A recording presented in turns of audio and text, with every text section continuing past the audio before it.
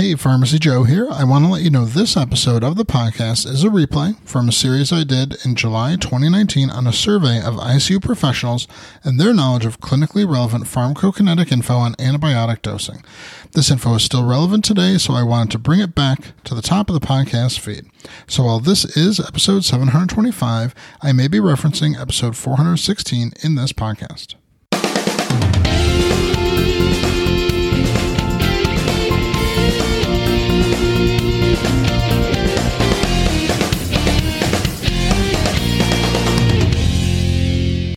What's up, Pharmacy Nation? I'm Pharmacy Joe. Thank you for listening to the Elective Rotation, a critical care pharmacy podcast. This is episode 416. In this episode, I'll discuss the final 4 questions of a recent survey of intensive care professionals about clinically relevant pharmacokinetic knowledge on antibiotic dosing. This is part 3 of a 3-part series that began with episode 414. I have all the evidence supporting today's show linked up in the show notes at pharmacyjoe.com/episode 416. The survey was published May 2019 in the journal Critical Care, titled Clinically Relevant Pharmacokinetic Knowledge on Antibiotic Dosing Among Intensive Care Professionals is Insufficient. This was a cross-sectional study. The lead author was Lucas M. Florin. Questions 9, 10, 11, and 12 of the survey all tie back into understanding the drivers behind drug half-life and how they can change in critical illness. Question 9 lists volume of distribution and clearance and asks, how do these parameters change in the initial phase of septic shock following adequate volume resuscitation? Both the volume of distribution and clearance increase in septic shock following resuscitation. Volume of distribution increases because the added fluids add to the theoretical compartment that medications distribute into. Clearance increases because resuscitation restores adequate stroke volume and blood flow to vital organs such as the liver and kidney. Questions 10 and 11 address the knowledge of the formula for calculating half-life, which is half-life equals 0.693 times volume of distribution divided by clearance.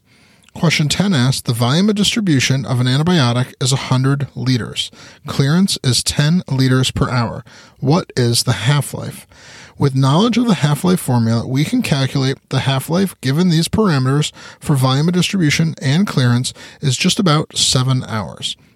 Well, this is not a calculation that you should expect to make routinely in practice. Knowledge of this formula helps determine what happens to drug half-life when the parameters for the formula change. That is the subject of question 11, which asks what happens to half-life if clearance increases or decreases, or volume of distribution increases or decreases. Because clearance is in the denominator of the half-life formula, it has an inverse relationship to half-life.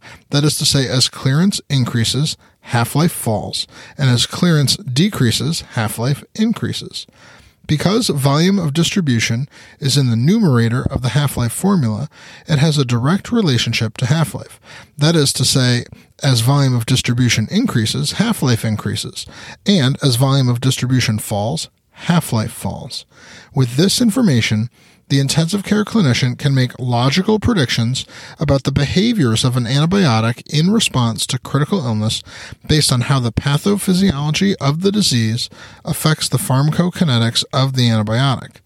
It is this type of application of knowledge that is essential to personalize patient care when a situation which has not been addressed in a randomized controlled trial presents itself.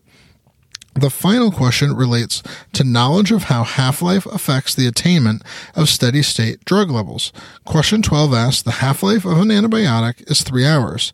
When is steady state reached approximately following start of a continuous infusion? 5 half-lives is generally accepted as the point at which steady-state concentrations are achieved. This is because the concentration should be 97% of steady state after 5 half-lives have passed.